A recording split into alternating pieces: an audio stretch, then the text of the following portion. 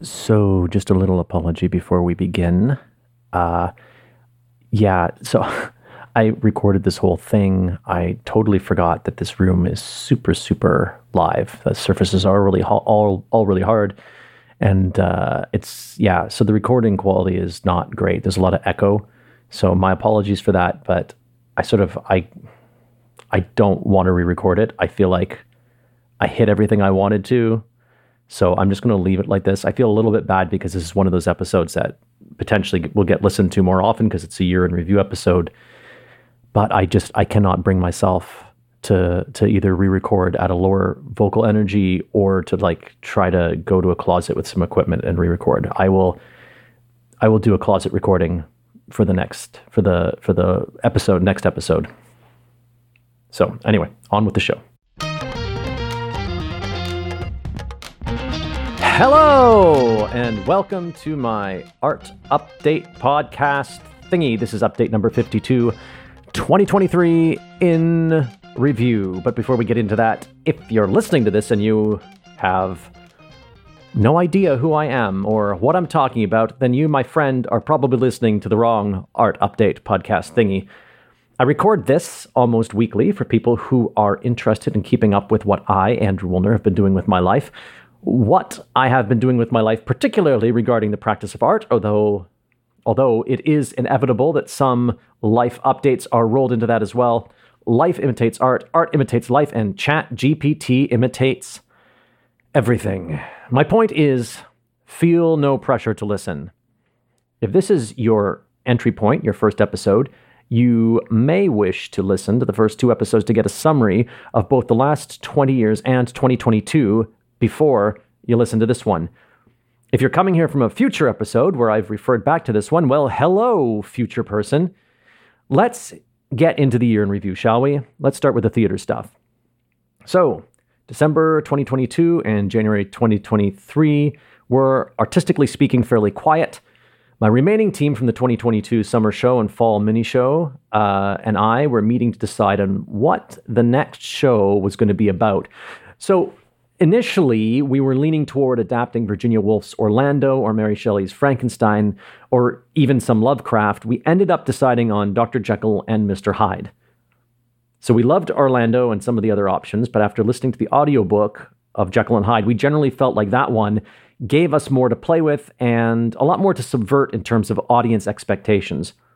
Most people have never read the book, actually, and are only familiar with the film adaptations or Grown, the musical. As I write this, and I guess as I record this too, I realize that I probably shouldn't go into micro detail on everything. If you're really interested, you can binge the whole year of updates. Ooh, I'm sorry, maybe don't do that. So I'm just going to move forward with just an overview of the year. The collaboration dubbed The Capan Show between Catherine Nguyen and myself didn't get off the ground this year, although we met a few times online to discuss it. I got too busy over the summer and we didn't really pick up the thread again. Anyway, I really hope that moves forward again this year. So back to Jekyll and Hyde. In the spring, 5 of us, myself, Marie, Sarah, and interns Tatiana and Javid, we devised the showcase version of Dr. Jekyll and Mr. Hyde. Sarah didn't end up appearing in the show. She wasn't able to, but she was a very important part of the devising process. That's why I'm including her in that list of people. Actually, Aisha Johari was also involved in the devising process. So although a showcase is not necessarily meant to have a cohesive form, and we were presenting unrelated scenes, everything just kind of flowed together in the end, and I was really happy with it. I mean, did all the ideas land? I don't know. No, probably not. But I think the show flowed. It had a momentum. It had mostly coherent images and design, and I was actually really proud of what we made. Yeah, I mean, there were a couple of scenes that were complete, like duds. A few that I insisted on doing. But that's what a showcase is for, is to find out whether those are really duds or not. So by June, we were already working on the summer show. So a new version of Jekyll and Hyde. And for the first time since 2019, I had a bunch of interns, mostly from the US, the UK, and Europe, coming in to collaborate with us. So I decided to take kind of, again, a radically non-hierarchical approach to creating the show, like I'd sort of done the year before on Matsukaze, and 4 years before that on Antigone. This did not work as well with the group I had last year.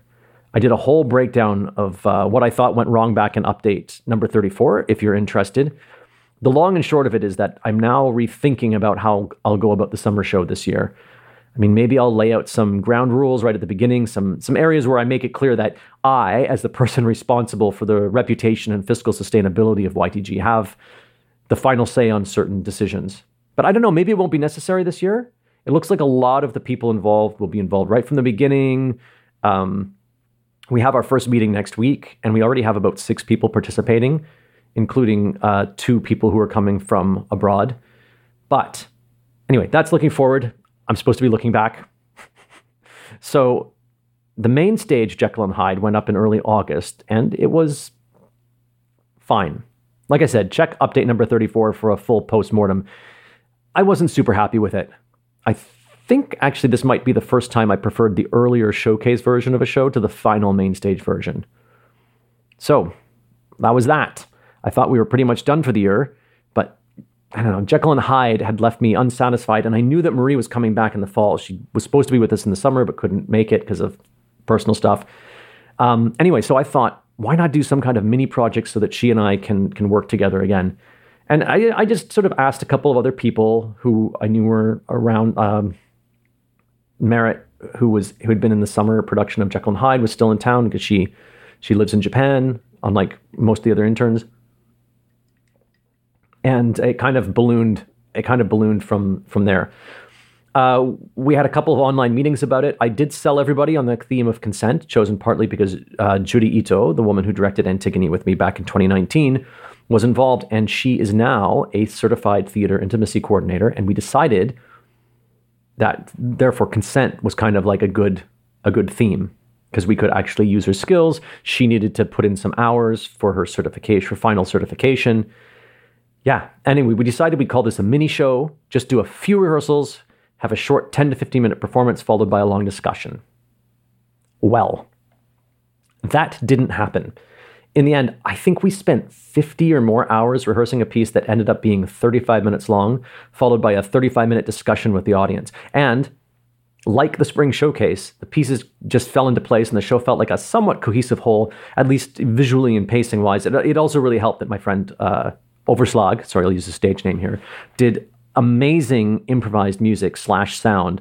And he also sound designed the show on the fly, which was not part of what he'd agreed to come to do, but he just did it, including this amazing coughing sound that sort of built throughout the show as part of the sort of thematic, one of the thematic elements of the show. And yeah, it saved all our voices because we were originally going to do all the coughing live.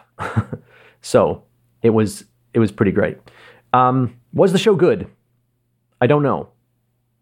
But being good is less and less my intention with these pieces. And this piece, which we ended up calling a theater lab, was explicitly not designed to be good, but to explore a theme. Having said that, even 35 minutes wasn't enough to go as deep as I wanted to. I really wanted to dig more explicitly into the idea that while our society is based on... I really wanted to dig more explicitly into the idea that while our society is based on shareholder value, and while people have to sell their labor to survive, we have a society that is not based on consent. So that wraps up the year of theater. Oh, I mean, I guess there's still some technical stuff. So I designed and ran lights for a couple of Japan Dance School events. Xander and I plotted and hung a new house lighting plot for the World Peace Theater in the Japan Dance School building. Hopefully it's still intact when I get back in March. Okay, yeah, moving on. In the Land of Nerd Night, we ran events from February to December, only taking January and August off. That event is running fine. Attendance is still lower than I want, but the thing is, it would grind to a halt if the other main volunteer, also named Andrew, wasn't working on booking speakers. So that's sort of where we are. Most of my stuff goes into the preparation, the ticket handling, the box office, the live stream, photography, and the organization of the volunteers. And if they don't show up, the doing of their jobs, like running the live stream and the slides and all that kind of stuff. I've had to do that a couple times. In the realm of podcasting, Miss Charlotte's Finishing School for Wayward Readers is still not ready for release, But I've got the episodes edited up to number, I think, 5 or 6. And last year's intern, Kate, has done the first pass on the remaining ones. So this is one of my projects while I'm in Canada this winter. Does It Hold Up is my podcast with my friend Peter about media from the Gen X era and whether it holds up today. We recorded a single episode near the end of 2023. I think I might have mentioned this in last year's update because I think we recorded the first couple of episodes in 2022. But anyway, we recorded one episode so far at the end of 2023 with our new co-host. And we want to build up a back catalog and iron out the format before we start releasing. And so that's just sort of slowly happening. Sort of one of the personal things that happened this winter is that everybody, I think I mentioned this in the last update, but again, if you're just listening to the year in review. So the end of 2023, I flew to Canada. I'm in Canada. I'm recording this in Toronto. Flew to Canada mid-December and then had a combination of holidays and then everybody in the family getting influenza A. And just sort of coming out of that now means that we didn't get any episodes of anything sort of recorded. And this is the first week I've really had to sort of start working on stuff in earnest. So moving on. In the world of acting, I had one big job in 2023. So if you listen to the 2022 year review, you'll know that I helped cast a big Netflix animated show. They wanted grittier acting than anime, so they wanted real actors, not people who professionally did anime for a living and are basically incapable of delivering authentic performances. That's not to say that Venn diagram of anime actors and real actors does not overlap, but there are a lot.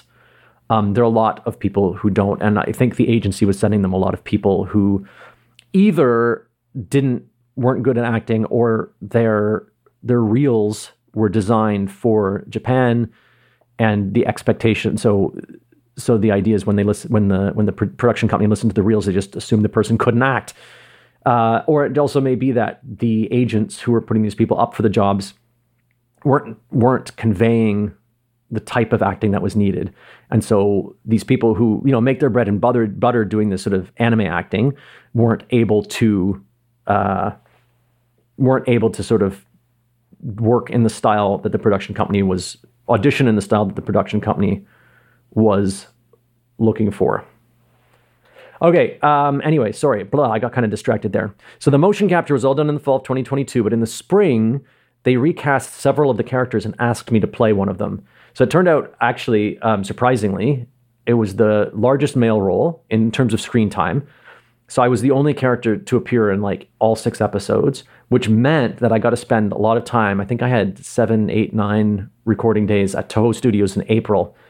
It was an amazing experience. Of course, I can't really talk about it other than what I've already told you. The trailer is dropped, but until the supporting cast is either announced or until the show premieres and my name appears on the screen, I can't talk about it. I'm under an NDA.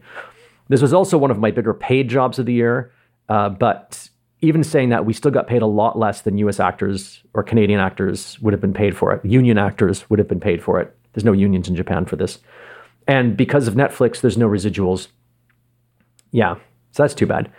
I really don't want a career in voice acting in general, but I would be happy to keep on working on productions like this. So while I have my doubts about this one succeeding or not, I really do hope that it's successful and the production company will bring me back for more of these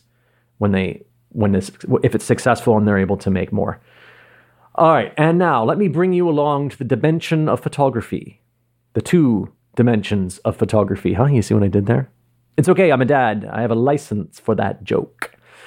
This year, I had a few paid photography jobs, including a family sakura cherry blossom shoot in the spring, some very low-paid work shooting kids and events for Sharing Caring Culture.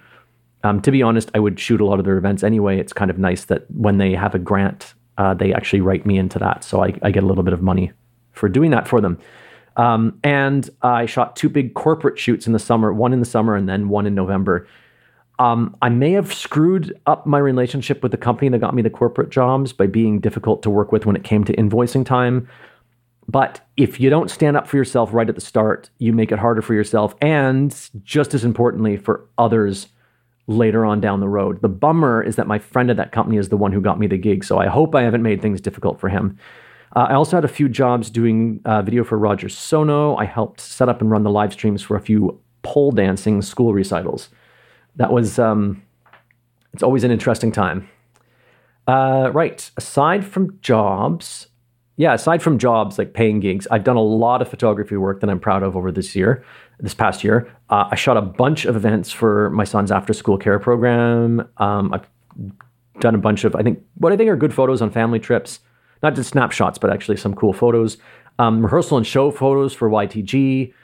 I shot my friend Duncan's crazy drag anniversary party, which was amazing, and I got some great photos out of that. I think if you go back through the updates on the web page, I posted some of those photos. I think it was around June last year. I can't remember. I shot a bunch of events at Japan Dance School, and of course, pictures of Shelly the Snail. And probably a lot of other things I've forgotten too. All right, other random arts related stuff. I'm dropping that whole world, realm, dimension thing right now. I created a few poems and soundscapes for this update podcast. I don't have them marked in any clear way. There's about, I think, 6 of them. I'd like to do more this year, but hey, I'm not talking about the future. I hardly played my guitar at all, and the music side of my artistic personality kind of languished in 2023. I did a lot of little website maintenance things, no huge redesigns this year. I struggled with, as usual, with admin, but I got the YTG annual report in almost on time this year for once. Career stuff. I applied for 2 artistic director positions in 2023 and 1 just this past week, so early 2024. I have never heard at all from the first 2, and both those, they haven't announced, I don't think they've announced if someone's got those jobs yet, but the job posts are down for both of them. So I haven't heard at all from those 2. And even if I get an interview with the one I applied to this week, which was incidentally Shakespeare in Action, I don't anticipate getting hired by them for lots of reasons. And even if I think I might have discussed this in the last update, and even if they were interested in hiring me, the pay might be too low for me to be able to swing it. And their season, on top of that, their season really clashes hard with YTG's busy season. So it's like one of those things would have to give, I think, right? Either they'd have to be flexible about when their season was, or it would have to pay enough for me to be able to say, okay, well, I won't do YTG summer shows then.